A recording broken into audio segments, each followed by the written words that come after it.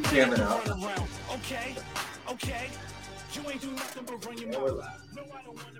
Yeah, welcome to Welcome back. December 19th PR's All Day Shit Show.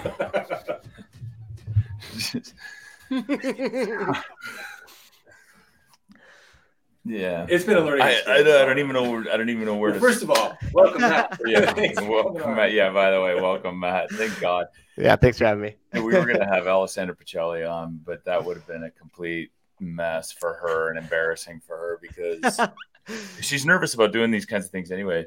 It would have been especially nerve-wracking because we've struggled here for 45 minutes to get the sound right.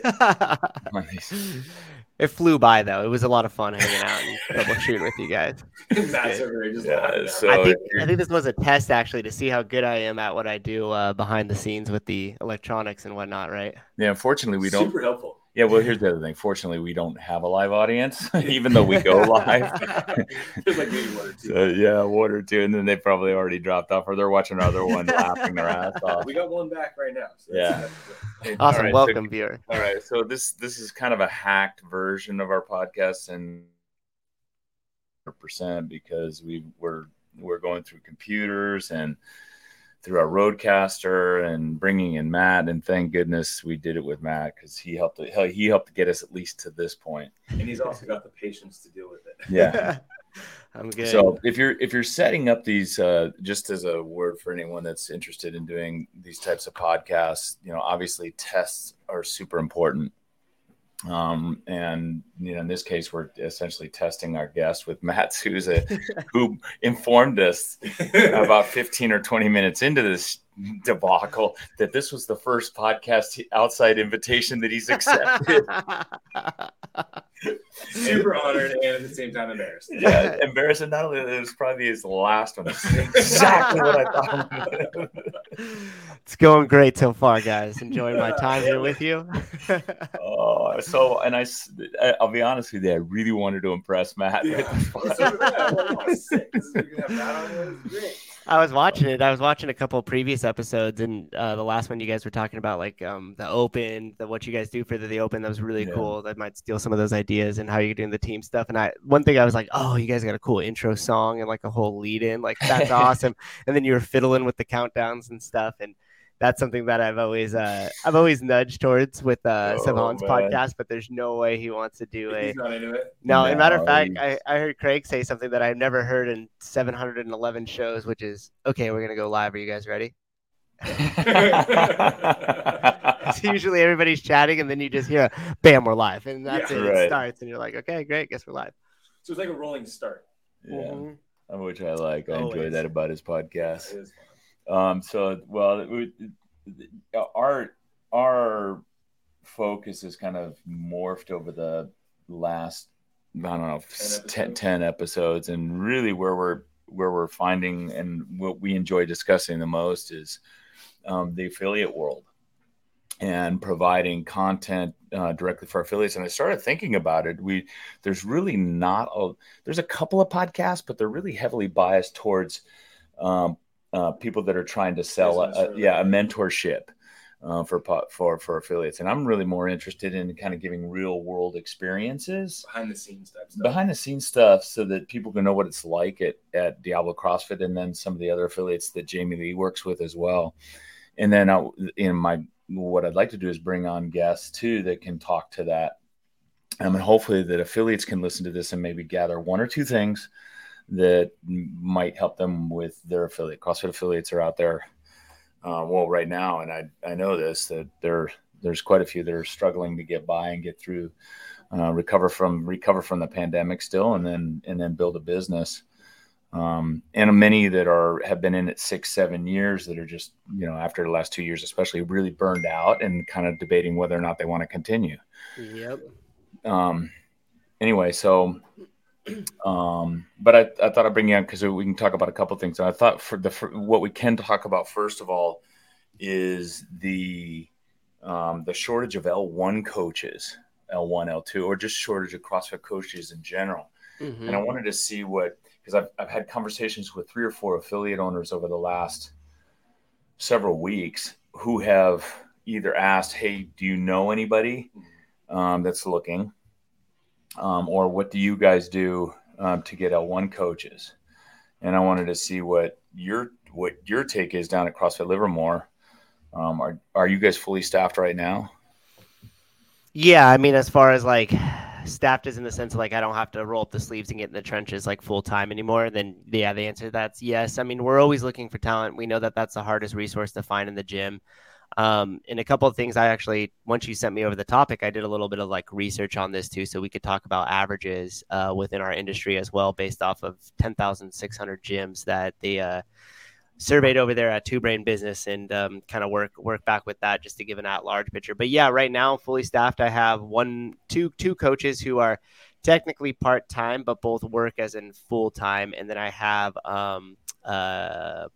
4 coaches that just kind of pick up a couple hours that are just here because they love to do it. They love the community. They're passionate about it. They all have, full 9-to-5 jobs and stuff like that. So 2 part-time people, then about 4, couple hours a week coaches. Yeah, we have 3 full-time coaches that make this their entire career and entire income. And then 12 part-time coaches that cover, different time zones. Yeah, different times. Yeah. And Jamie Lee likes to coach. He coaches about 4 to 6 hours a week. I do the same thing. I coach 4 to 6 hours a week just because I like to stay in it. It keeps me sharp. It keeps me in touch with my customers. Mm-hmm. But right now, interestingly enough, usually I've always got a couple coaches kind of in the wings or in training. We do an observe and assist program where we bring interns in essentially, and then they anywhere from 30 to 60 hours of observe and assist before they become a coach. And I've always got 1 or 2 that are going through that program. And right now, and for the last probably 3-4 months, I haven't had anybody do it. Mm-hmm. So it's like, that to me is kind of a leading indicator of, hey, you're going to need coaches. You're going to need to, because it's always good to have those people in. So I'm always trolling for coaches, meaning if I see a member that I think might make a good coach and might have an interest in coaching, I'll put it out to them. Have you ever thought about getting your level 1? Coaching in and of itself is incredibly rewarding, and I let them know this. It's very fulfilling. Coaching. When I coach, man, especially at the end of a good session, I feel really good about myself and what I've done and what we're doing. And it's and same with I think all of our coaches, but especially our part-time coaches that have full-time jobs, they just love doing it. They're not making a huge amount of money with us. It's I'm sure it's nice having the extra little bit of income, little gas money. Yeah, a little gas money, CrossFit shoe money. Yeah, exactly. Yeah. Right. Yeah, go ahead. I feel like too, and this is something I always tell, people, especially athletes, that do spend a lot of time in here, I'll just throw out Alessandra Pacelli, right? Yeah. She's lived in the gym the last 10 years competing for the games. And her transition into a coaching situation has been awesome. But I always tell people that are, very into they spend a lot of time here and they're training really heavy. They make good coaches because at the same time, they have a lot of experience to share, but it ends up making them a better athlete in the long run because they end up seeing some of the same issues that they might have and approach that differently to try to get their athlete to fix it. Right. So it kind of almost hitting it from a different perspective kind of helps out. It's something I've always noticed with some of our athletes that have stepped up to be coaches. Yeah. They end up becoming better athletes overall. Yeah. And how do you guys approach that normally? If you find somebody in the gym that might be a good candidate, what are you looking for first and foremost? And then what does that conversation usually look like? And I'm going to steal this for my own selfish reasons. Yeah. So that's how I ask. For me, it's the relatability with other people. Yeah. Do they get along with pretty much everybody in the community? Are they approachable? That's like the first thing. If you can tell if they're nice and they smile, they say hello to people, they say hello to new people, they say hello to our coaches, and they respect our coaches. Because a lot of times you get athletes that are really good and they don't. it's not that they're rude, but they have a wall. They have a wall. That's well said. Yeah. They have a wall that that they're not that approachable, and that they're and our coaches feel intimidated by them. And so those won't necessarily make great coaches, but the ones like Alessandra Pacelli is super approachable, Amy, super approachable, nice, open. Those are the types of athletes that make good coaches. And those that are open and receptive to feedback. Yeah. Oh yeah. That's if they are coachable, they also can coach. Yeah. That's a great point. Yeah. And that's kind of the same things that I look for too, right? It's got to be like, hey, are you somebody who's warm, welcoming that the community kind of gravitates towards automatically? And then that way, when we elevate your position within the communities, are they going to be receptive to that? Because you're always going to have to get over that hump of like, hey, I was working out next to you. Now you tell me what to do on my thrusters. Like, I've seen your thrusters, And so you always have to be able to have that. And just out of curiosity, what's the shortest amount anybody's ever coached for you guys? Because I bet you I have you beat. Probably like I want to say like if you remember Athena coached with us for about a month. Yeah, she coached for us for about she's a member, and she's an L1. She coached and she just didn't have it. She just didn't have the drive to want to coach. Right. That's right. She didn't have the drive to want to coach. Yeah. She had all the abilities. It's just I think she had stuff in her outside life, and she was helping take care of her parents. Yeah. Like it was, that's right. Yeah. So I had a coach come and he lasted one class. One class. And so we were originally and this is a good lesson for anybody out there listening that might think like, oh, I got a friend or a buddy who I think would do well, right? And so we have the same kind of internship process where we'll go through kind of our core values. We'll talk about I have this thing called the mature coach model that I totally ripped off of I think like a John Maxwell thing. Stephen Covey. It was ripped off of a Stephen Covey thing. The mature coach model is the correct amount of consideration and courage to run the class. You have to have a certain amount of consideration for people that might be dealing with things or issues or continuing to work on their movement. But you also have the courage to say like, hey, hold on, take the weight off the bar. That looks terrible. Yeah. Let's do this, but to do it in a tactful way with consideration. So that's kind of the model that we go after. And he kept going like, no, I got this. I've been doing this for years. The gym I went in San Francisco. And he was like within a group of us. And we always had a good time when he lifted. I wasn't super close with him. So he said, okay, no problem. So he took the class, ran the class, and I was kind of just sitting and observing. But one of my coaches who's been with me for the whole entire time since day one I've opened the gym took his class.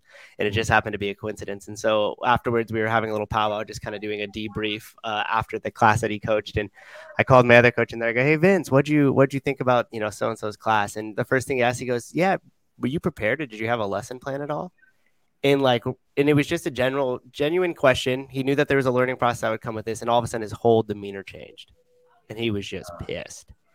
And so going back to what you were saying about being able to take feedback, right? So then I discussed, and I like to label a lot. So like when we're in there, we're having a tough conversation. And I see that, I'll just reach over. Hey, Craig, you look upset. Was something that was said in that last thing upset there, and just kind of label the emotion, like label the conversation so we could just air that out. We're not pretending to kind of like move past it when clearly there's an issue and this person is now shut down. So no longer going to be receptive to anything we say. Like, no issue, bro. I was like, oh shit, here we go. So anyways, so like I give him a little feedback and go, okay, so we'll talk, and I leave, and he was going to lift with a couple of the other coaches that were staying, and I started getting the text, hey, this guy has not shut up, super pissed off about the experience. He said he was attacked, that you blindsided him and like all this stuff. And that was one of the litmus tests that I hadn't been around this person in a situation where direct feedback had been given. And that's hugely important whenever you guys are looking for somebody, because if you're not able to have candid feedback, whether it's formally or informally, constantly flowing between members and coaches and owners and stuff, you just get into a whole mess of trouble. So yeah, that's my story of our record. It was one day he wrote this lengthy email out about how he was attacked and how he felt. And I said, hey, I completely understand. I respect your position and your feelings. This isn't going to be a right fit. And that was it. You're feeling attacked for that. This is not a safe space. Mm-hmm. So there's one of the things. So I've got multiple affiliates that have reached out to me for looking for coaches, and I've actually touched base with a couple of people at CrossFit who have indicated that they're working on a solution to create a website or message board or some way to connect level ones or level twos that are maybe interested in coaching with affiliates. I'm hopeful that something develops there. I'm worried that some of these affiliates are having to do all of the work. Some of these affiliate owners are having to do all the work as a result. And I actually know one affiliate owner that said, I'm not even worried about an L1 anymore. I just want someone that can run a class, which that starts to make me nervous. It's a slippery slope. It is a slippery slope, but I'm also, but that's better than that owner just trying to do it all and being burned out and having to shut down. It's like more in crisis mode. I think the last 2 years of CrossFit not doing a lot of certifications, and at one point I think they stopped them all together because of COVID. And so now you have a lot less L1s, new L1s out there in the marketplace, and coaches that were working at affiliates went and found other jobs because they didn't have their regular schedule. And so now they're out of the business working other careers or working other jobs. And so we have a situation, I think, in the US, and I bet it's not just because I spoke to 3 affiliates last week that were looking for L1s or looking for a coach. And I know Tim, CrossFit Palo Alto, has been looking for a while for a full-time coach to take on a lot of responsibility there, and he can't find someone. Are these affiliates looking into like the when you go to like CrossFit main site, you can search for certifications as far as like who's in your area, and it kind of gives you an actual list of who's in your area and what certifications they have. Are affiliates leveraging? I don't think they're doing that. Just like cold calling them. Hey, this is Matt. Sometimes that's what it takes, right? Yeah.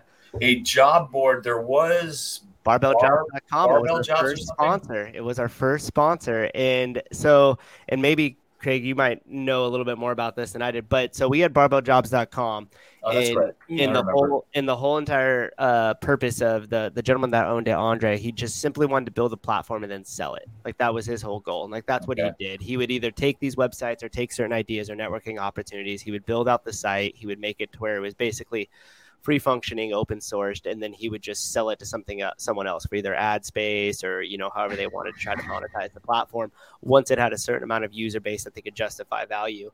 And I thought he sold it to CrossFit. Now, I never had confirmation on this at all, but he couldn't talk about it due to the deal and everything else. But it was indicated that CrossFit HQ was either heavily considering being the buyer or was actually the buyer of BarbellJobs.com. And that was exactly what you were talking about. You could go on there and you could post, you could type in your area code or how far you were willing to travel for your job. And it would bring up all the different affiliates that were around the area. And it was more than just affiliates, but you could specifically make this for affiliates. And it would connect the people to it just like a message board. So if I was on there and I was like, hey, I'm an L1, L2, I have 5 years of experience, my gym had shut down, my schedule's opened up, I'm looking for a full-time or part-time, I could post that on there, and then gym owners could go and check it out, or the gym could post what they're looking for on there with salary, everything included, and then they could go, and it was kind of getting this like Glassdoor type vibe where you could actually leave reviews and stuff like that about who you worked with and what have you, so you could start to build up a reputation like, hey, this created a lot of value and opportunity for me as a part-timer, or like, hey, Matt was an asshole and said I wasn't prepared for my class, so I left after day 1. It's up to you. It's up to you how you run it. So I don't know. Yeah, it's interesting because I just pulled it up to look at it, and it looks like there's about 25 jobs that they have listed around the country. It's a nice looking site. I could see that as being, and it's CrossFit Jobs. It's Barbell Jobs, and it says the world's number one job board for the CrossFit community. It would need, it says current open new jobs 36. That's it. Wow. So it was almost at 1,000 plus postings when we were promoting it and pushing it. And there was quite a few that were on there. Yeah, he has 1,000 jobs posted, 1,084 jobs posted, 36 currently open jobs. I don't know what the difference is on those two things. Oh, interesting. Okay. But still around though. This is, and to be honest with you, this is exactly the kind of thing that's needed. Mhm. But it needs support of CrossFit. It doesn't. It's vital to its existence, Yeah. right? Because like if CrossFit isn't promoting it, if CrossFit isn't even taking these opportunities to say, hey, there's a big gap that needs to be filled in space XYZ, just by kind of looking at the data from a website like that, there's lots of different creative ways that they could fulfill it. And even one of the ways too is I always thought is like plop an L1 into some of those gyms where you could host it for a weekend or two, right? And just try to drive traffic. And I realize that's not going to work at every single gym. If you have one in middle of nowhere Idaho and there's not an airport or something, you're not like gonna, that might not be an opportunity. But once you start to find the little pockets, you could give attention, you could give unique value propositions to those also affiliates, which would help an affiliate say, hey, why am I paying for this? Well, you're also paying for this now because we created a network of L1, L2s that you could either source information from or source people for. And the one thing that's interesting, and maybe we could speculate on this a little bit, is like, why is it that the fitness industry can't find real meaningful careers? It usually seems that it's more of a passion project. We have a lot of part-timers that get into it or become owners and then get burnt out. I mean, you guys have seen it over the years, but it's not just CrossFit. It's not a unique problem to CrossFit. I mean, we've seen it with the Jazzercises. We've seen it with all the other franchises, the Orange Theories, the F45s, it's always so weird to me that in this specific industry, unless you're at one of the top levels of an access only gym and you're, an executive or a regional manager, or you're owning an affiliate and your affiliate has been very successful to create those opportunities for full-time coaches, it just doesn't seem to exist in our industry. That's a really good point. Cause before even CrossFit, I got into fitness and I was a personal trainer at a Globo gym for about 5 years leading into CrossFit. And basically to do that full time, I'm working from 5 a.m. to like 10. And then you have the middle of the day open and you come back in the evening time because you're really at the mercy of what your clients have available. Mm-hmm. And everybody else has, day jobs. So when they get their workout done in the morning, they go to work and they go home to their families, or they wake up, go to work, and then come to the gym later. Mm-hmm. So to make it as a full-time career, you got to get creative. That is interesting. So that makes it right away less desirable as a full-time career if you're working when everybody else is not working. Mm-hmm. Like most everybody in this industry is like it's a passion project. Yeah. Right. Mm-hmm. I mean, you do it for the benefit of helping people. It's not necessarily monetary gain. Well, and so I find that, Matt, with our coaches, right? I have every pay period, I have challenges getting the coaches to log their PTs. All I want them to do is book the private coaching session. Like they'll do the private coaching session. They'll even charge the client, but they won't close it out so that they can get paid. And every pay period, there's you're chasing them down to pay them. Chasing them down to pay them. And it's again, I think there's that it's a kind of a dichotomy of personality. The people that are your best coaches aren't doing it for the money and aren't necessarily they aren't money motivated. It's not that they don't want money. They're just not money motivated. Right. And when you find that sweet spot of the combination of the coach that like really wants to make a good income and they want to help people, I mean, that's an ideal situation. And I have, I think three of those. The others, I literally have to, and I tell you, even I'll come in and I'll sit down and meet with them and go, I'm giving you a raise. Like, oh, okay, that's great. And thanks. if I ask them, do you know how much you're making now? I guarantee you more than half of them would say, no, I have no idea.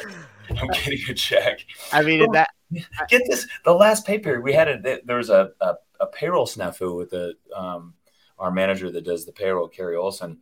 The ADP had a payroll snafu, and so it didn't pay on the date that it was supposed to pay, which was 5 days. It was supposed to pay a couple days after the first of the month, and the fifth day of the month, no payroll has gone out.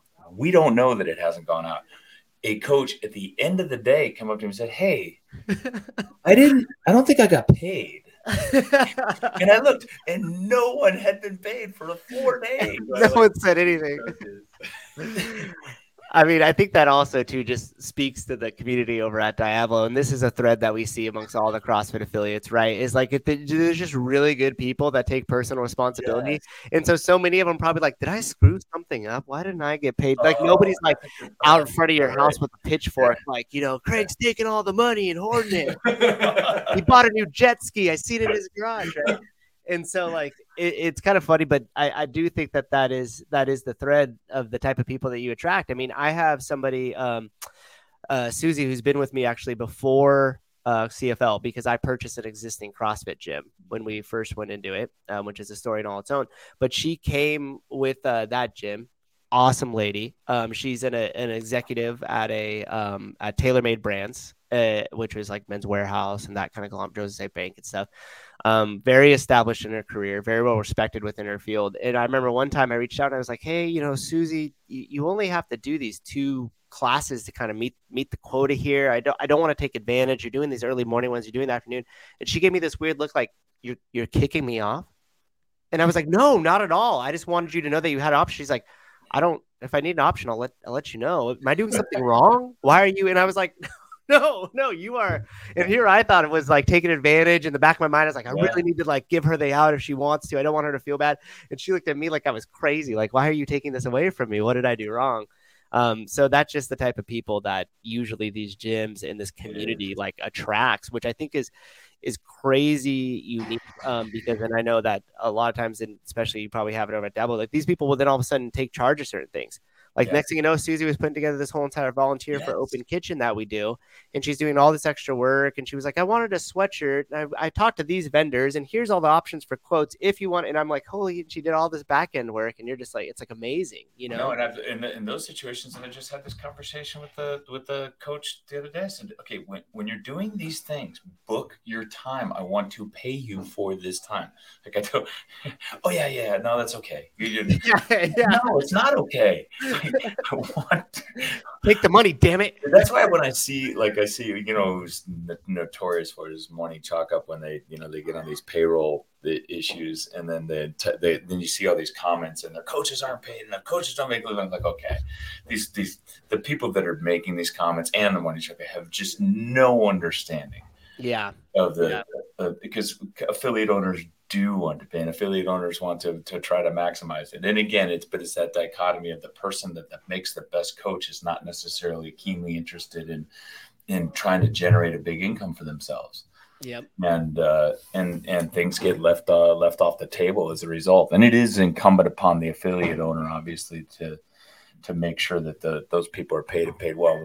My coaches, I do my best to maximize that potential as much as I can, because they're the asset that makes or breaks this gym. Yeah, 100%. I mean, and just some figures here off of the Two Brain Business averages. It's like $22 is the average paid class for a CrossFit gym across the U.S. The average annual pay for a full-time coach is $26,973. And the average full-time access only gym, like your 24-hour fitness, that type of stuff, is for their full-time is $44,251. So just, I mean, when you look at the economics of it right there, it's like you already are kind of like, you find these extremely overqualified people for it. And then you present them with something like, hey, you want to do this full time? You're the person for me. And they're like, well, how much is it? And you're like, you'll make enough to live with 4 roommates, and they're like, fuck off, dude. I could do so much other. So it really is. And like what I've found, and hopefully, some of the other smaller gyms could take something away from this, is I try to create a valuable opportunity rather than an economic opportunity. And I'm also I'm not in the impression that this is going to be a long-term career choice for the bulk of the people that come through. Now you'll have a few people that are really take it on and really want to do it, and they'll create income from themselves with PTs, or be able to expand things in the business that create its own income and kind of just be their own drivers and own leaders within or on your platform within your gym. And that's basically the main thing that I go off of. And it doesn't necessarily always need to be economic value. So we do a thing with the coaches around this time of year. We start in November, and I have everybody bucket off into a couple different sections their annual kind of goals or what they would like to accomplish in 2023. And then we also talk about the habit that needs to come along with that goal. And it can't be arbitrary. And we kind of beat each other's goals up and put a little pressure on there. So, if Jamie Lee came to me and he said, hey, I want to save more money this year, I would tell them, well, that goal is bullshit because nobody knows where your baseline is, just like we would in CrossFit. Where's your baseline, where you're starting from, and how much can you actually save? And then once we get really clear on that, he goes, I want to save $24,000 this year. I'm in a position to save $2,000 a month. Okay, great. Now, the second question is, what habits do you need to change or you do need to pick up that are going to also help you move towards that goal of saving your $2,000 a month? And we go through this in pretty much detail, and then we try to hold each other accountable with it. We'll print them out. We'll put them up in the office. Me, just because with the multiple different hats I wear, I actually print everything out each week. So this is like my whole weekly prep printout. I don't want to show too much because there's like personal stuff on there. Someone pause it, be like, oh, he thinks I'm doing a bad job. But and then I actually put this here too, just to give a little bit more insight. So I'll write it up like this in each quadrant.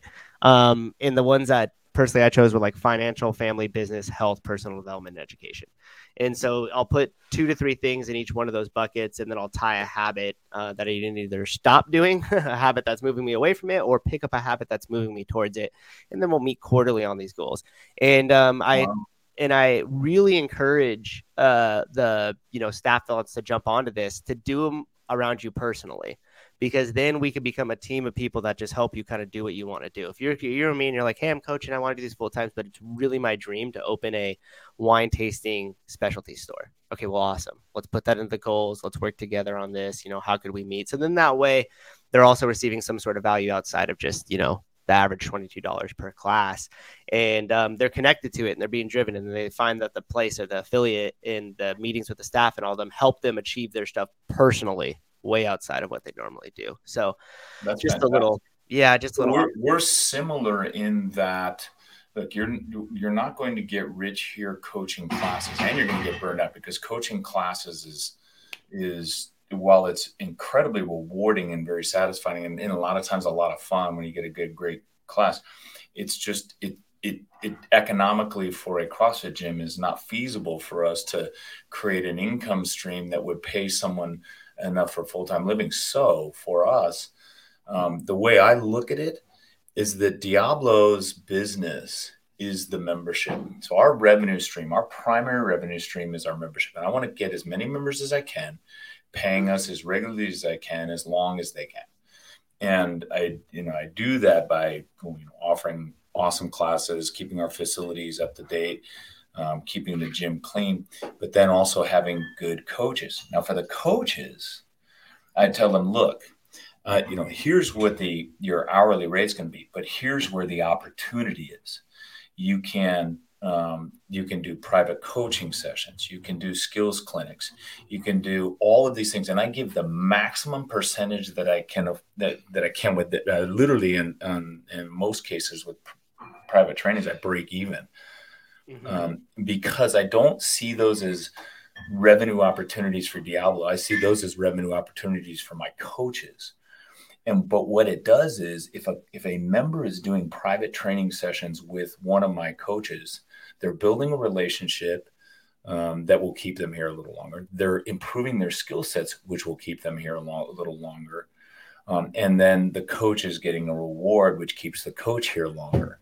So I see skills clinics and private coaching sessions, and even better is custom programming. Where they give the members accessory work or dedicated customized programming that gives the coach literally almost 100% of the income on that. Again, keeps that member tied to Diablo. So my revenue stream is memberships. The coach's revenue stream is custom programming, private coaching, and clinics and events. And as a result, they can generate a nice income. I have one coach that almost broke the 6-figure barrier last year. Wow. And he's close again this year. And a couple and 2 or 3 other coaches that are above that average that you mentioned from Two Brain. So it seems to be working. For the other coaches, they're part-time, and they're satisfied with the extra income they're getting because they have other careers or other incomes. But I just took the view of letting go of those other revenue streams and really focusing on the membership stream. And it makes my life a lot easier. Now I don't have to, I'm not worried about, hey, 15% of my income needs to come from private coaching. 15% needs to come from class. No, I'm just a membership business. I really want memberships, and I want them to stay and pay as long as possible. If you want to do nutrition coaching, you want to do private clinics, you want to do custom coaching, you want to do all those things, do it. I highly encourage it. And not only that, here's the thing I've been struggling with too, Matt, with my coach. We talked about this kind of in the beginning. I want them to charge a fair price for private coaching. Yeah. Neil Maddox said it down there with Dave Castro. He charges $300 an hour for his clients. And he goes, and I'm worth it. And I could see it, because not only do you get a private coaching session, but you probably get homework, you get skills, you get things that will last you the rest of your life. That is worth $300 an hour. And my coaches, I'm trying to get them to, they feel guilty for charging, more than $100 an hour. I'm like, you got to understand, first of all, people are willing to pay, and two, you're giving them something that's going to last them. It's not just for that hour, but it's going to last them a lifetime. Right. It's funny too, like, two things on that point. Number one, that's the same model that you were talking about as far as personal training, taking the bare minimum from it. That's the same thing that I do too, because it also takes the pressure off the owner of trying to like continuously give raises, and you're like, shoot. And it was funny because once we really talked about that, and a couple of my coaches like went after it, I'm like, signing the checks at the end of the month, and I'm like, holy fuck, like, dude, I'm kind of like looking like, we double check this is right. And I'm like, shit. And I could speak to the the smaller gym owners and stuff, because I think I'm kind of like right in between. I'm not like super small, but we don't quite have the size of the community that you guys have, right? So I'm kind of like right in that middle lane, and I sympathize with some of the smaller gyms, because they're like, shit, dude, I'm not even paying myself, and now I have to give away a percentage. And I will say to those gym owners that are listening right now, focus on the long-term thinking. Yes. Don't sell yourself, because sure, it might make a couple extra $100 and it might feel a little bit better, but you'll end up running that person out. Then you're going to be in a whole heap of trouble when you don't have the help that you need to separate yourself from those hours to do the other work, to be able to be the business driver, because you're too into the classes too much, right? So really take the long-term vision on that, and let your coaches create their own income within the gym. And you hit a bunch of good points there, which is essentially they're making your business model stronger. Yeah. So by allowing that freedom, if you're saying we're focusing solely on revenue and lifetime value of the customer, they're actually helping that vision. If you stay true to that and don't get caught up like, holy shit, one of my coaches made almost, $9,000 this month, and they're doing all this personal training, they're kicking butt, and the members are loving them. It's like perfect, because now they're going to stay there and everything else. And then going back to what I originally said about creating value opportunity, if you're having open discussions about their personal goals, and they come to you and they say, hey, one day I want to own a gym, your answer should be, awesome. How do we cultivate that together here? Not push them away and then see them as the enemy, because once it becomes like an us versus them, like coaches and members versus the owner, you are already on your way out. The career path at CrossFit is, you start as a coach. You can maybe manage, or you can build a huge personal private training clientele. You can do custom programming. Jamie Lee, actually, because he started writing our program for Diablo, and then we got it onto Sugar Wad, started growing, and I just didn't want to have anything to do with it, to be honest with you. He literally, we spun that business out, and he's the CEO of that business now. Mm-hmm. So he does the programming for us, and now he's got his own business that he basically took out of Diablo, and he was a former affiliate owner as well, took out of Diablo and ran that business. Or the other alternative is that you go on and open your own affiliate. And to me, that's awesome. That's exactly what we want. I want people. I would love it if a coach left here and went somewhere and opened up their own affiliate, and it would help support and grow, because the more people that we have that are running good affiliates, like the one that you run in Livermore, or maybe the one I run here, the better it is for CrossFit, and the better it is for all of us. Yeah, exactly. And to an earlier point, this might be a little bit of a tangent, but I like to spread the gospel wherever I can. That's right. Is that CrossFit, the other thing that needs to happen from the company itself is we have to put such a high amount of attention and value on the L1 certification, because the L1 certification and the L1 trainers that are in there are the disseminators of the DNA of CrossFit. They are the ones that are injecting it into everybody with that weekend, firing everybody up so they can leave there going, oh my gosh, I just want to help people with the tools that I have. I want to become an awesome coach, and I want to spread the message of CrossFit. And if we're not placing a really high emphasis on that, creating this tension of I need to go get my L1 because all these awesome people are talking about it. Now, we got away with it in the early days because all the L1 staff members, not all, majority of them, and especially the forward-facing ones in media, were games-level competitors, and they were also gym owners. So you had such this sweet spot of they were like affiliate owners. I could see them on TV. I'm idolizing them. Now I get to sign up and go Flow Masters, right? Or Flow Masters, exactly. And so it created this natural buzz to get your L1 because when I first started, that was my holy grail. I was like, okay, I'm just going to get good enough so I can go to the L1, not embarrass myself. Yeah. Still completely embarrassed myself. But I had enough time there to where I was like, okay, I really want to go do this. And this is one thing that I really enjoy doing with the podcast is we create a ton of that tension. We talk about the L1 ad nauseum. And I would easily argue that we are the number one seller of the L1 outside of CrossFit HQ themselves. No, 100%. Yeah, you know, that's fascinating. So here we are, right? Here we are, 2 years of pandemic, very few L1s, CrossFit not talking about the L1 or not promoting the L1 very much at all. And here we are now. I'm hearing about coaching shortages from people in the Dominican Republic. I did a phone call with a guy this last week from San Francisco down to the South Bay in the Bay Area. Out in the Midwest, like people are now affiliate owners are now facing coaching shortages.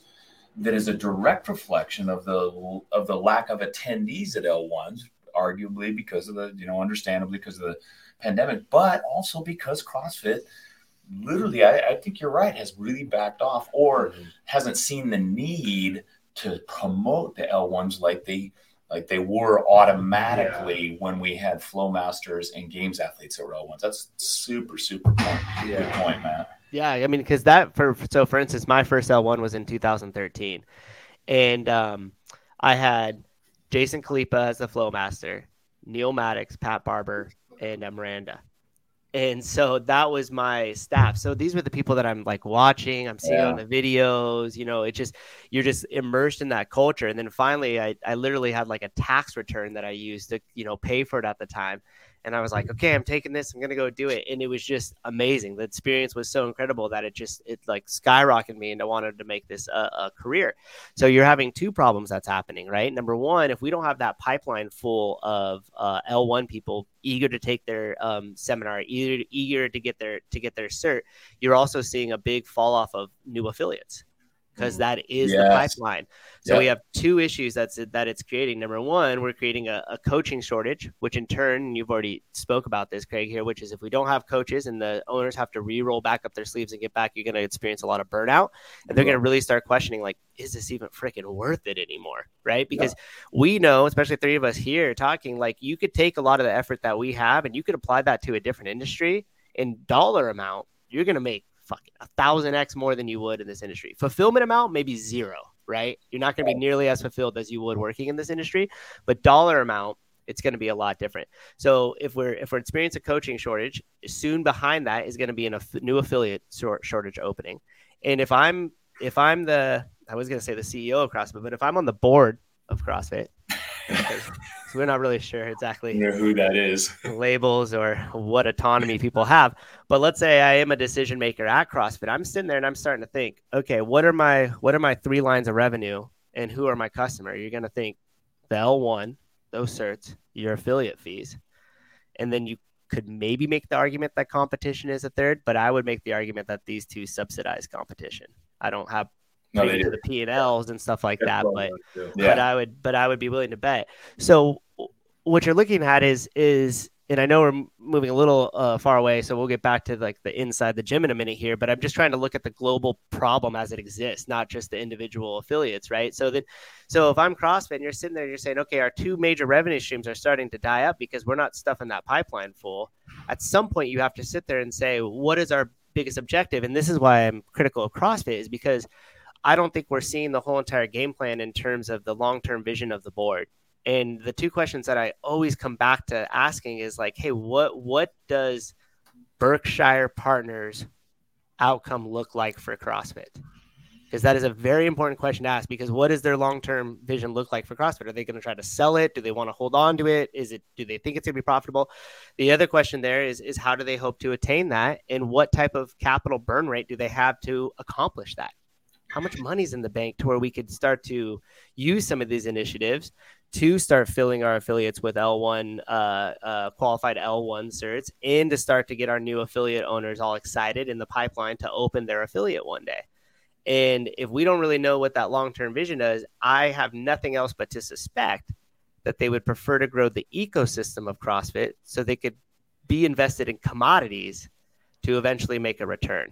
So if I own a percentage of Noble, and Noble now becomes a head sponsor for the CrossFit Games, and I'm more focused on Noble's growth because then they're going to sell or they're going to do this, and then we'll get a piece of that pie to put money back in our CrossFit as Berkshire partners. And I do that with a lot of the new circulating commodities. Is that their method of growing return on their investment? I personally hope that that's what they're thinking. That let's grow the CrossFit ecosystem, and then let's start companies that can build off of that. RX Bar, that freaking fruit roll up in a square package. 400 mil, or what was it? 600 mil? 600 million they sold. And that's a CrossFit started affiliate started thing. Yeah. 600 million, 3 times. It's sold for 3 times the value of CrossFit. Yeah. I mean, that tells you the power of this ecosystem, right? Like, put a valuation on Rogue right now. Yeah. Is that a $1 billion company? I mean, no, it's Fit Aid, it's Rogue, it's Noble, it's RX Bar. I mean, it brought Reebok back to life. It brought Reebok back to life. Like, the ecosystem is amazing, and I hope that is what they're thinking, because that, I think, then makes it more about the affiliates and the growth of the affiliates, the growth of the O1s, and it's kind of separate, if you will, right? So we're not making CrossFit labeled shoes or CrossFit, you know what I mean? Or CrossFit labeled energy drinks, right? We don't want that. I want to protect the integrity of the brand and continue to do what it does so well, which is make people fit beyond expectation and cure chronic disease and save lives.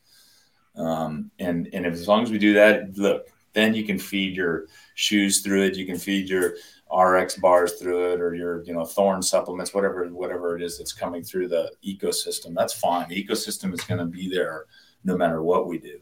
Yeah. But it is fascinating to see. I feel like there is a freight train. Actually, I think the freight train's kind of already here as I talk to these affiliate owners that are looking for L1s. Is that and what's going to be interesting to see too, Matt, this year is how many people sign up for the games. Yeah, the Open will be the Open will be a big test there, because it's a big community strengthener for the affiliate. So getting back to like the micro level of the affiliate, like if you're highlighting the Open, like we've gotten members from our Friday Night Lights before. Like they come with a friend who just like drug them in because they're like, I'm going to come watch you exercise. Are you freaking kidding me on a Friday night? And they're like, oh, there'll be beer there. And I'm like, all right, well, fine. So then they show up, to have a drink and watch their friends suffer. And all of a sudden they look around and they see everybody cheering and working out, and they're healthy and everybody's really like nice and friendly. And all of a sudden you're like, shit, it sucks over at 24 Hour Fitness when I put in my headphones and sit on the bench by myself. And I think I'm going to come check this out. And so that's a really big community driver. And I think, the Open announcements inside the affiliates were my absolute favorite things to watch. I mean, you got the two, they would pair up awesome games competitors. They would drop them into the local affiliate, and everybody would come. And it was a really special time in those affiliates. It's crazy. Yeah. And I mean, you guys hosted a couple of those, so I know it's no easy feat on your end either. Holy crap. But I think they're. Yeah, I hope that the attendance is up this year, participation is up this year. Yeah, and I will tell you, the more CrossFit creates an opportunity for the affiliates, whether that be the chance to host an open announcement, which is only going to be 3 of them, right? But a chance to host an open announcement, but then creating a ton of media about those affiliates when they're doing it, and creating a bunch of media about the community side of the open. Like I remember being at yours at the open announcement. I think you had she was 16 at the time, some 16-year-old Oh, girl. yeah. We did. Kennedy. Yeah, and she hit some clean and jerk PR, and you had games level athletes in there, and the crowd was going more crazy for her. Kind of seeing that within the community, everybody else was like, "Whoa, shit!" And you had a couple. I think you had like the young versus the old, or something like Masters, and millennials versus Masters. That was one of our open. It's the funniest thing. I went to that announcement. I was dressed up like Aladdin because it was Halloween. I went to that announcement, and I remember that, but I couldn't tell you without sitting here thinking about it for a minute what games athletes showed up. Oh, that's interesting. Yeah, so, that was a year with some big athletes. We had Ben Smith, Sean Sweeney. I didn't even know Ben Smith was there. Jason Carroll, yeah. I remember Jason Carroll because I think I had like a brief conversation with him. But that just goes to show you, you know, if they were to. That's interesting, right? Yeah, because I literally remember that, and Grace and I we talked about that. And it was like, how cool was it where you guys set that up, where we let those games athletes go, and that was fun, exciting to watch. But then you brought in your members just to get after it within that crowd, and that was a big like takeaway for me. It was like, wow. Yeah, we had a 65-year-old because we had a 63-year-old Julie. Sedestrom, yeah.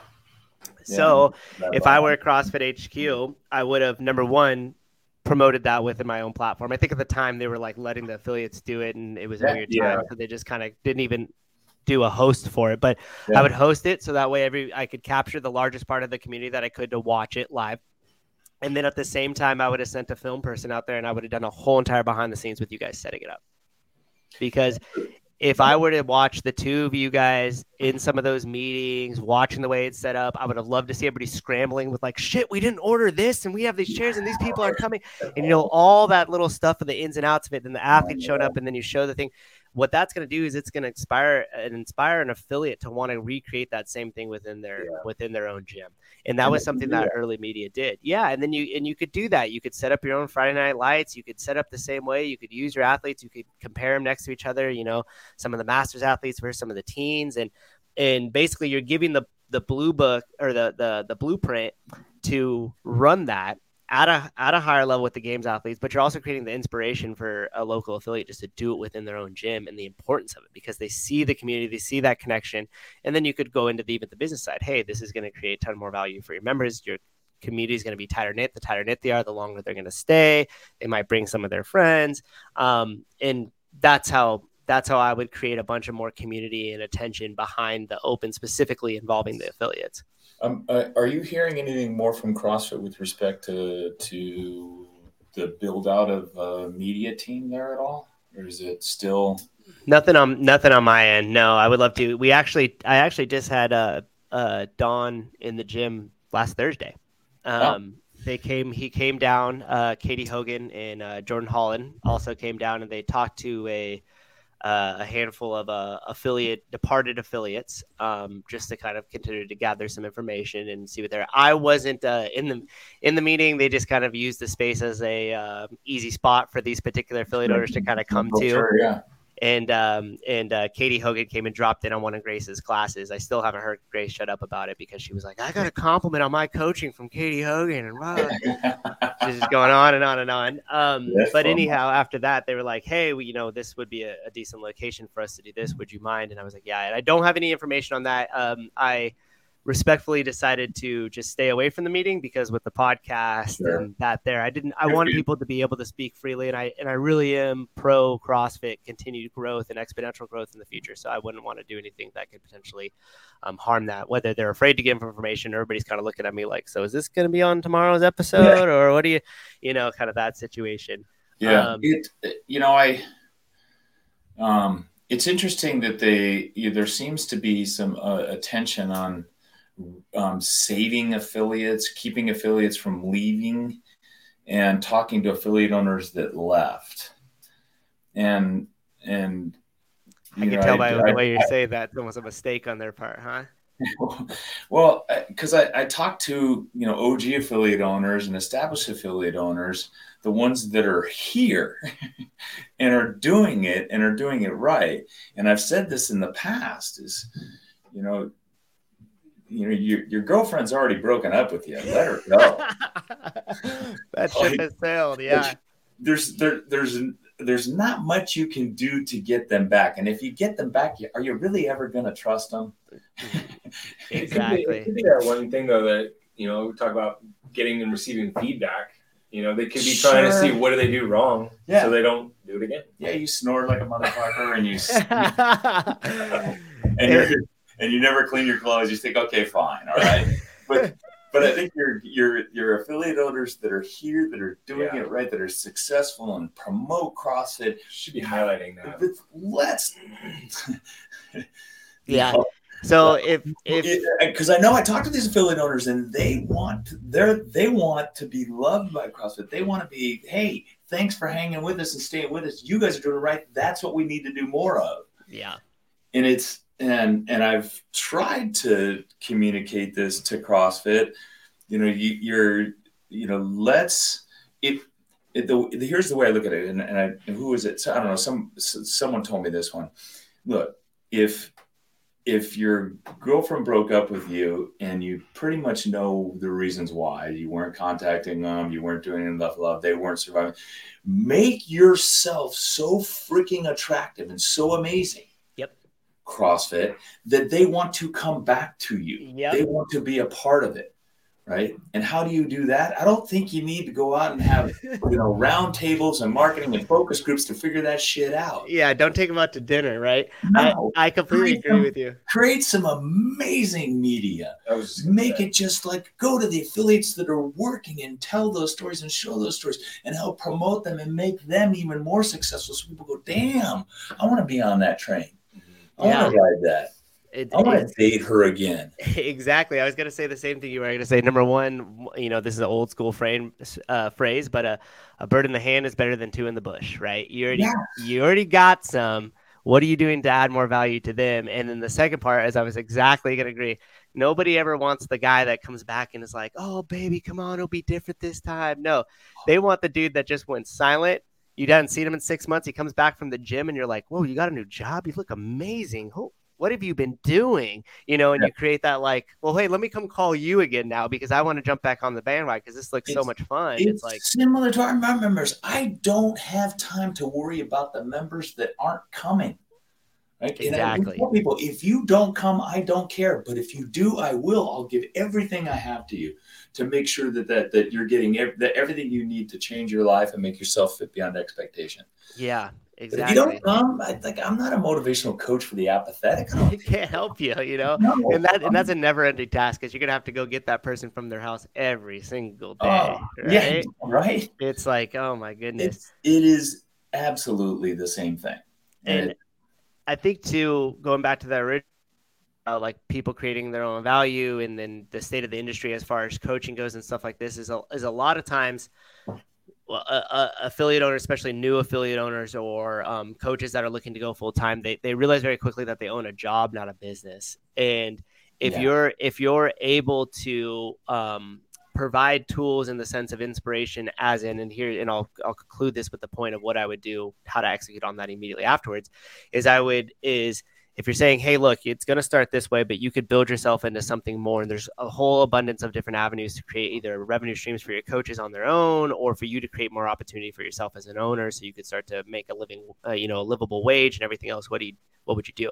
And so the first thing I would do if I was CrossFit HQ is I would take a camera and I'd come right to you two. You already have the secret to success. I would interview you, Craig. Hey, what'd you do with your gym? How'd you do this? I'd interview Jamie Lee, and I would say, hey, what happened here? Like, how did you create a business inside this business? How did you guys work that together? What does that look like now? What does it look like for your coaches and it wouldn't need to be long. You don't need to be, it doesn't need to be some documentary. It should not be curated. It should not be done with a professional camera crew. It should just be raw and real. And all of a sudden I'm an affiliate owner in Boston listening to you guys kind of doing something. I go, oh shit, wait a minute. I got a coach that's like him. Maybe we could do our pro. Maybe we could piggyback off of that too. And then on top of that, you list it with, hey, and if you guys had any more questions, reach out to Craig or reach out to, and now all of a sudden I'm picking up the phone and going, hey guys, I just saw your video that CrossFit HQ put out. I'm in a similar situation. blah, blah, blah. Can I chat with you? Jamie, how'd you do this? How'd you branch off? What were those conversations like? Was it a tough conversation? Did it make sense? Especially with your background, Jamie, you could go in there and be like, hey, like I owned an affiliate. This was the transition I made out of it. This was a better choice for me. These are the reasons why. And you just get this. And if you did it with a handful of affiliates, how much different stories, ideas, and inspiration for other affiliate owners that might feel stuck and alone would they get just out of that media itself? Yep. Instead of going out and talking to affiliate owners that left and finding out what the fuck you did wrong. Yeah. And by the way, they're going to bullshit you. Yeah. And they're not going to tell you what the fuck they did wrong. And they probably won't come back. Right. Yeah. Like the stuff that they didn't do, the classes that they didn't show up for, the warm-ups and mobility work that they didn't do before every class, the giving free memberships to their buddies. Here's the one that I get all the time: not cleaning your gym. Oh my gosh! I got this. One of our coaches would say, or one of our members would say, a top regional manager at Enterprise Rent-A-Car, and talks to other people within his company that go to other CrossFit affiliates around the United States, has said to me, he goes, the number one complaint I get from them about their CrossFit gyms is they're not clean. And to me, I'm just like, are you at this stage? Are you fucking kidding me? Right. Like, how do you not know that? Like, yeah.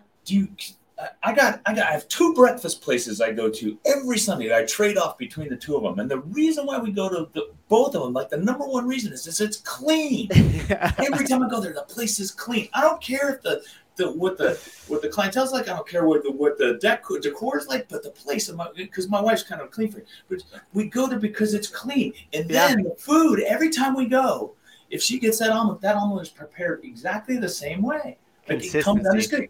Like, 2 kind of, and you can do that in a CrossFit gym. Make sure it's clean and make sure the class, every time they go, there's mobility, there's skill work, and then there's a workout. Consistent. Yeah, it's consistent.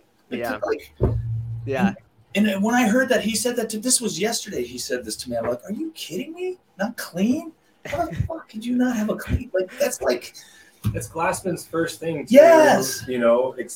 And I've been to Matt's gym. I know how clean. Matt's gym is clean, by the way. Yeah. Yes. Thank you. Yeah. We really take pride in that. I might go too far sometimes, and I'm like, all the laces on the wall ball need to be out. All the numbers. Paste all the numbers out. My wife does that. Yeah. All the numbers out. So what are you doing? Then I like it too when I go there and I see them all out. I like it. Well, funny story to that is, so we started a youth program at the gym. Again, somebody who's been a longtime member that's mentioned the coaches that coaches over at our local high school here wanted to kind of expand upon that program, right? So anyhow, we got all the kids in there, and they put back their wall balls, and it's just scattered all over the thing. So I bring them over, and I'm like, come here, guys, let me explain something to you. And I said the other people that I work with, the firefighters and the military and stuff like this, the reason why the attention to detail and doing everything right is so important is because when that standard slips, even if it's a little bit, even if it's one time it slips, it's going to continue to slip. It's never in homeostasis. You're either improving upon it or it's starting to lack, right? There's never like a in between. I said, and these people's jobs depend on advancement of the standard, because if it slips, people die. And I said, and if you started to look at everything with that level of seriousness, you'll start to find little opportunities to create consistency and excellence and going just a little bit above and beyond, which is going to translate into everything else in your life. The people who you hang around with, what you do to your day to day, how you're thinking, the type of stuff you're consuming, not just food, but watching and listening to all the time. Right. And so the joke was always going, because Grace kind of looked and she's like, if those wall balls aren't right, someone's going to die. And like, so that's always like the thing that I do is like, especially when I'm explaining something to the class and like they turn into what I like to call the unconscious mode. And you're like, hey guys, grab a barbell and head over here. And they just start walking towards the dumbbells. And you're just watching them like, why is this whole class walking to the dumbbells?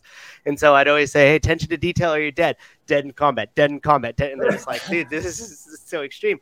But the purpose of it, and going back to what you were saying, Craig, about those restaurants and about the gym, is when you notice that detail done, you say, these people have a standard. Yes. This isn't put this way by accident. Somebody said the wall balls go like this. The jump ropes go like this. On Tuesdays, we clean the bathroom like this. And once you realize that they have a standard and potentially even a system that backs that standard, you know that you're going to get a consistent product. You know that you're going to get friendly coaches, and you know that this is a business that's going to be around for a while and has been around for a while, because if it's not clean, the first thing you're thinking is, okay, if they can't even put the dust off these wall balls or wipe down this bathroom on a consistent basis, there's no standard here. And therefore everything else is going to reflect that same mentality. Yeah. And I don't care how fucking good and how thick your playbook is. If you're not doing that, the playbook doesn't matter. Like, doesn't those matter. Are bare minimums. And those are things that don't need to be taught. Those are things that should be understood when you like, that should be on the affiliate freaking application. Yeah, exactly. How often do you plan to clean your bathrooms? Exactly. And what type of standard do you hold yourself to? Yeah. And you could put together, and you could even frame it so it makes it easier and put together a questionnaire, you know, like right now, go take a picture of your house. I want to see your kitchen and your bedroom right now. Yeah. Zoom. Yeah. Up, you're out. Yeah.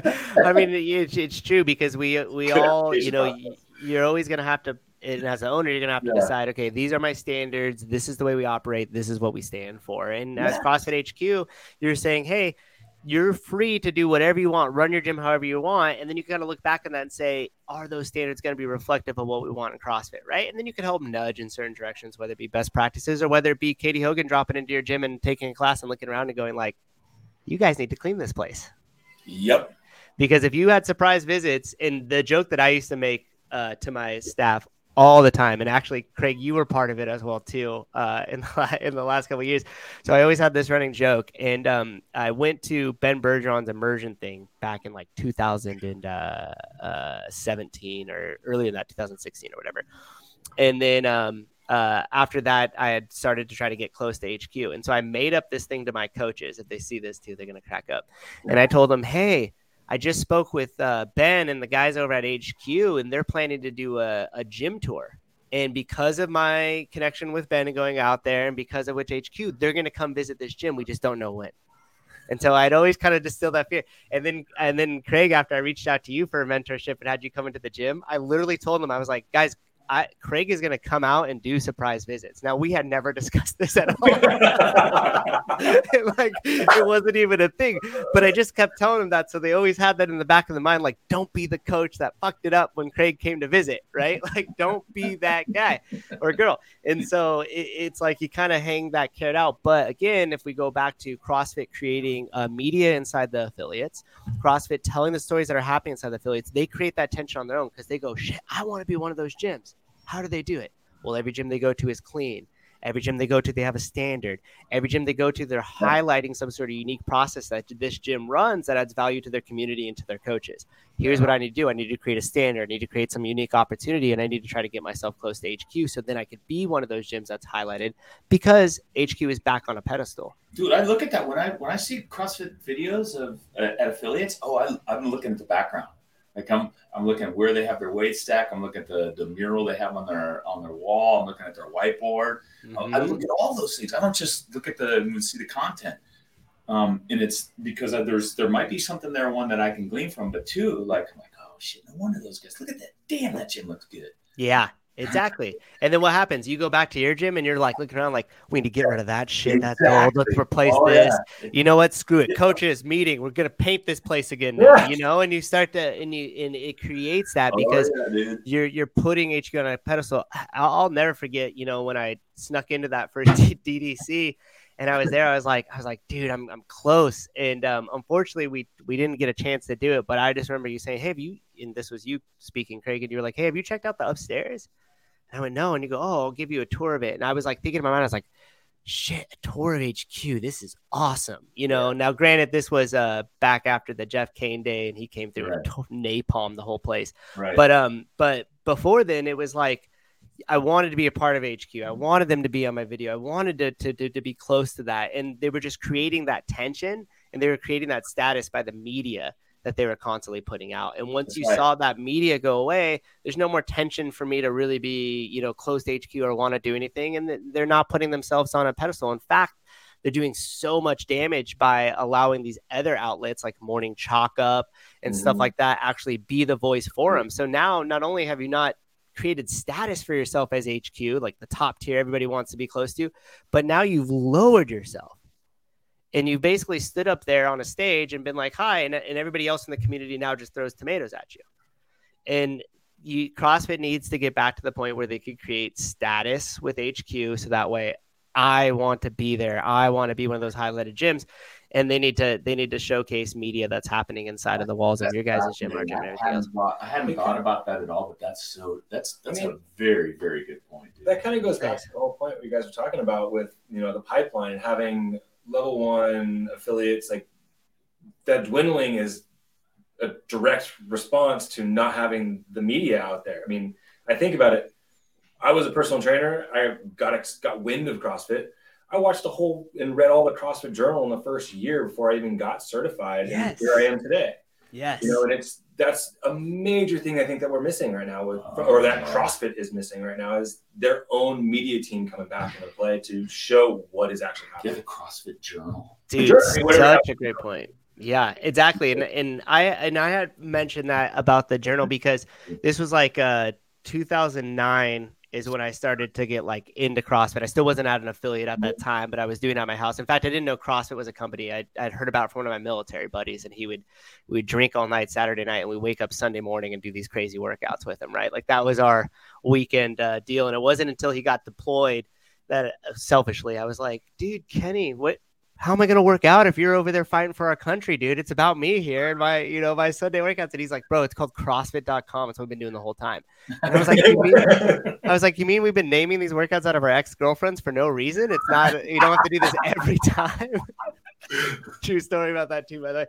But yeah. And then once I was turned on to the website, it was like every day, 5 p.m. Check it. What's the WOD demo? What's the workout? What new piece of content's going to be on there? Filing through the journal.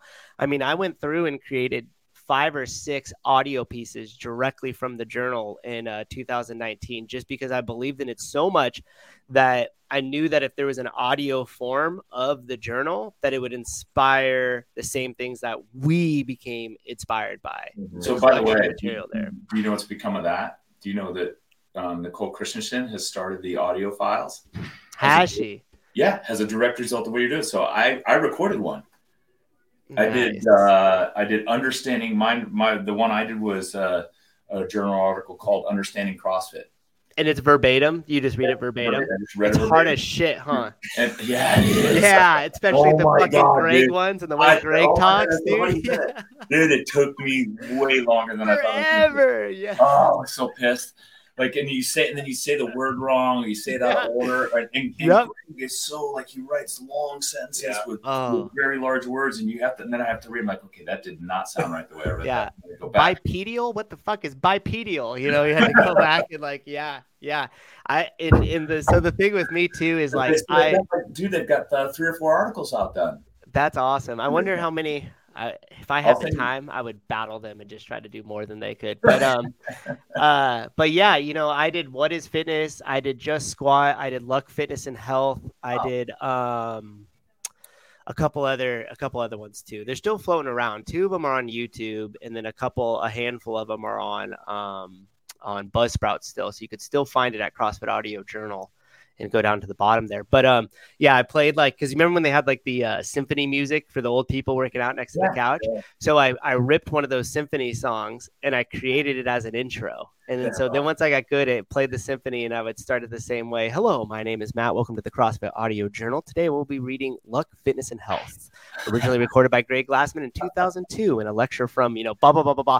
And then the music would like pick back up and then it'd fade back and it would just be me reading. Going on, man? But yeah, I really thought that it was valuable. And I knew that we could touch more people if you could just listen to it verbatim. They were short. It takes fucking hours to record. And then you're like, it's a 4-minute recording. Yeah. This took me 12 hours. Yeah. And the amount of times I should do a blooper where I'm like reading and then I stop and then you just hear me in the mic like, God dang it. Oh, yes. Okay, good. I feel better because that's exactly what happened to me multiple times. At one point I was sweating. Yes. Yeah. And I don't know if were you able to do it on your own at your house or did you have to be around other people? Yeah, I did it here thank goodness. No way I could have done it around people. Dude. And so for me in school was never a strong suit for me. I wish I should find them in my parents' house and post them, but it would be like C minus, D, C, only comment, a pleasure to have in class. And my parents were like, how does this make any sense? And I was such like, and I didn't realize that it was sales at the time, but I'm like, Mom, that is a progress report. First off, we don't need this extra stress in our lives. Okay. This means nothing. It's going to be thrown away. I'm going to have a talk with Mrs. Z. We're going to get this whole thing sorted out. There's probably the paper I turned in probably wasn't graded yet, and you're like selling it. But I'd go back to the teachers and they would just like crack up. I mean, half of them were just like, you know what, school's not for you, but you'll be fine in life. Let me just tell you. But yeah, so to that point, I used to be one of those kids that like the reading out loud was just anxiety for me. So I could never actually comprehend anything in the class because all I was doing was counting the number of students, counting the paragraphs, and then trying to skip ahead to read my paragraph. Then that way, by the time it came back around to me, I would be able to read it and it would be fluent. I wouldn't screw it up. And the ironic part of that is I could listen and comprehend excellent. So if you give me a podcast or a book, I could listen to it almost on like 1.5 speed or 1.8 speed, and I could tell you back what it was about. So it was like this really big missing gap in my learning because I was just so stressed about having to read it.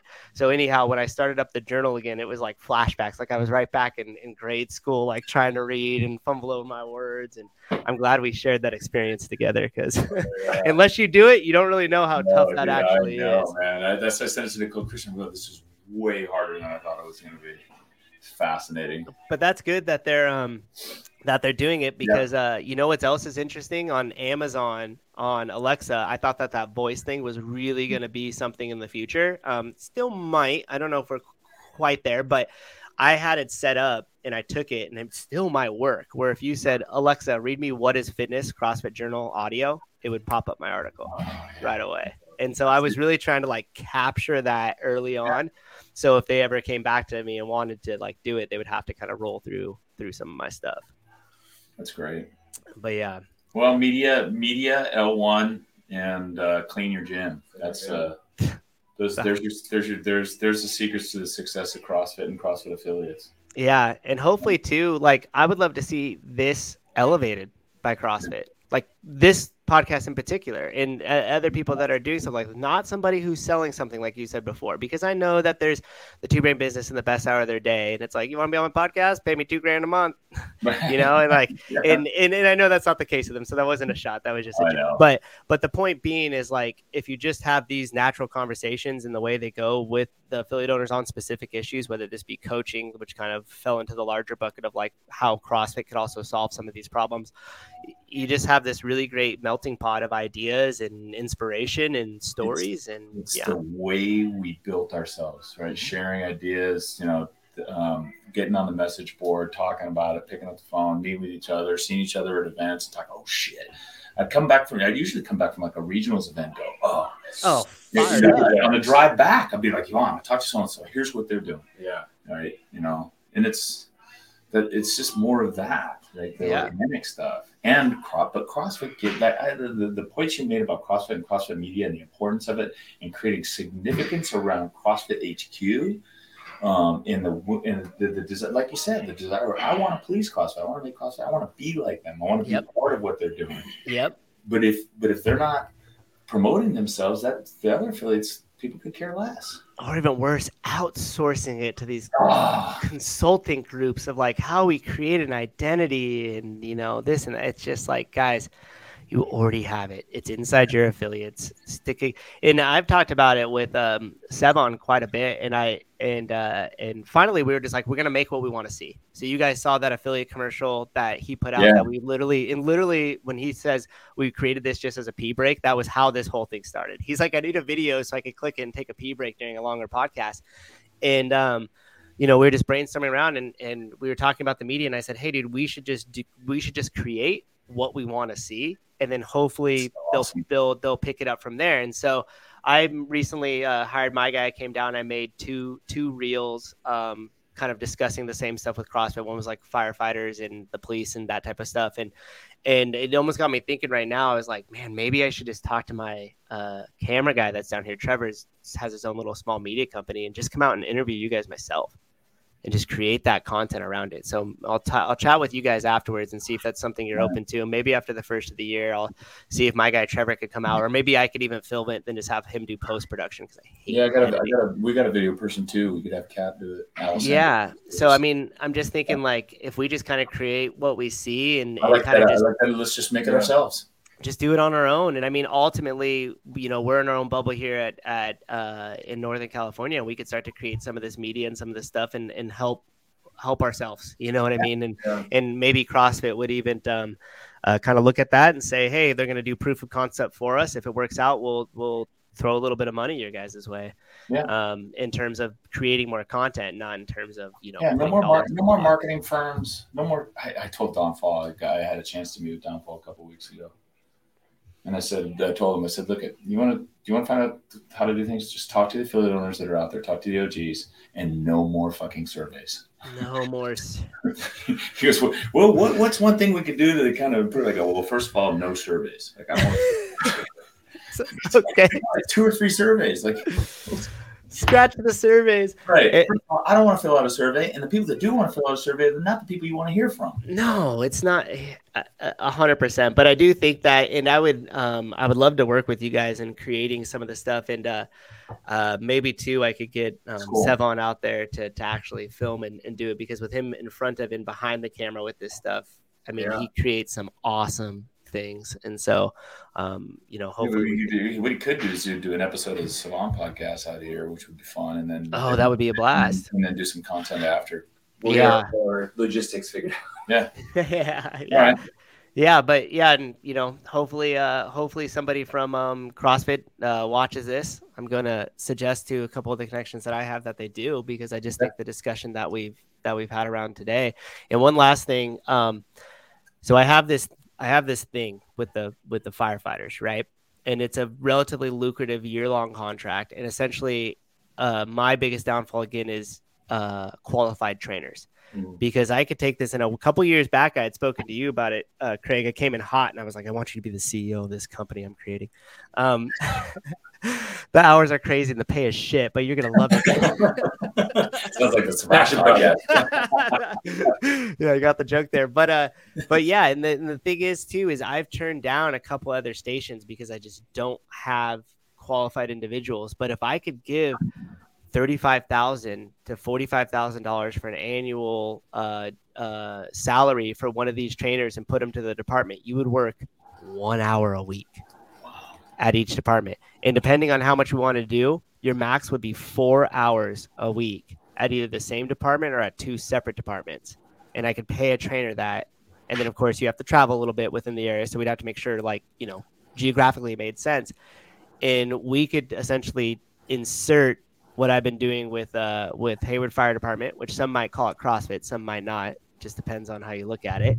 And plug a bunch of trainers, and not only make lucrative, real meaningful opportunities for trainers, but at the same time, really, really improve our first responders' health and their capability to be leaders once again in this community, not somebody who are looking at as defunding or the enemy, or on their end, the state just essentially is waiting. Hey, we'll get you retirement because I know you're going to die in 2 years after you retire, because your health is so poor that we don't even have to save much money for a pension, because you're going to croak. And statistics show that 80% of the firefighters and police and first responders die within 2 years of retirement. And the number one job threat to firefighters, their number one job threat, and the reason why a lot of them die in the line of duty, is because they show up to a big scene. They go through what they have to go through, and they go into AFib or cardiac arrest on the way home, because their body isn't used to handling that stress. Their aerobic system in their heart isn't used to handling that stress. And on the way back from the call, they go into cardiac arrest. Wow. Is that for real? For real. Yep. And I'm working on it here. So we have the in-body scan, the same one you guys do. And we scan all of them and stuff like that. And, the ones that really haven't kept up to the standard, it's like you look at it and, 60 pounds overweight, 30% body fat, 35% body fat. And so there's a real need for it there. And the best part is it's government contracted. So you get in with them for the year and you lock it down, and you prove the result in the data, and they'll keep that contract for life, because they don't really want to look anywhere else. And so I've kind of just been sitting on this thing, and and could really think it has some good implication. Sure. And If we get the right people. You know who's the best solution for all of this? CrossFit, exactly. Yeah. So it's where we got started. Like, so frustrating when I hear That's like that, that's information really like sad. that. It's really sad. It's really sad, and they're not the especially the police officers and stuff. We're lucky because we have one guy out here that is really big community driver. He stops into the gym all the time. He'll come full uniform and just crank out some pull-ups. We brought him in with the youth group, and like all the kids are like, why is there a cop here? Someone's getting arrested. And we're like, hey guys, let's introduce you to Officer so-and-so. Come on over. And like, they were like, oh, and by the end they were asking him about his job, and they were like pumped, and he's like back squatting, 30 something with all his gear on. And they're like, holy crap. And you're like, you could see it inspiring these kids. And having worked closely with military recruiting in being close with these fire departments now, I know that we think we have a problem with the L1s. They have a massive problem with recruiting. Kids aren't playing sports. Kids are soft, and the ones that are coming into that field are either medically being rolled out because their bodies haven't ever taken that kind of physicality before because they didn't play sports and weren't active as kids, or they drop out because they think that it's too hard, so they just quit. So, yeah. Wow. Problems to be solved, gentlemen. Yeah. Problems to be solved. Problems to be solved. We have the solution. We do. Yeah. We have the solution. That's it. Right on, dude. Cool. All right. Well, thanks for your time. Yeah. No problem. Really, I had a blast, really, guys. It's very Grateful good. for that. This is the longest podcast we've done. Oh, sorry. I ramble a lot. No, it's good. No, This not is at all. just great content all throughout it. Yeah. Okay, cool. We'll Yeah, pick up hopefully. and then we'll share more stuff, and then I'll Yeah. stay in touch. Yeah, and let's stay in touch too. Jamie, let me get your number. Maybe we get the three of us in a thread together, and we'll kind of chat because no, seriously, I'd love to come out and film some stuff or collab and create some media that we could share within ourselves and everything else. Absolutely. Cool. Yeah, amazing. Awesome. Thank you, guys. Right. Thanks, Matt. Yeah. Broadcast.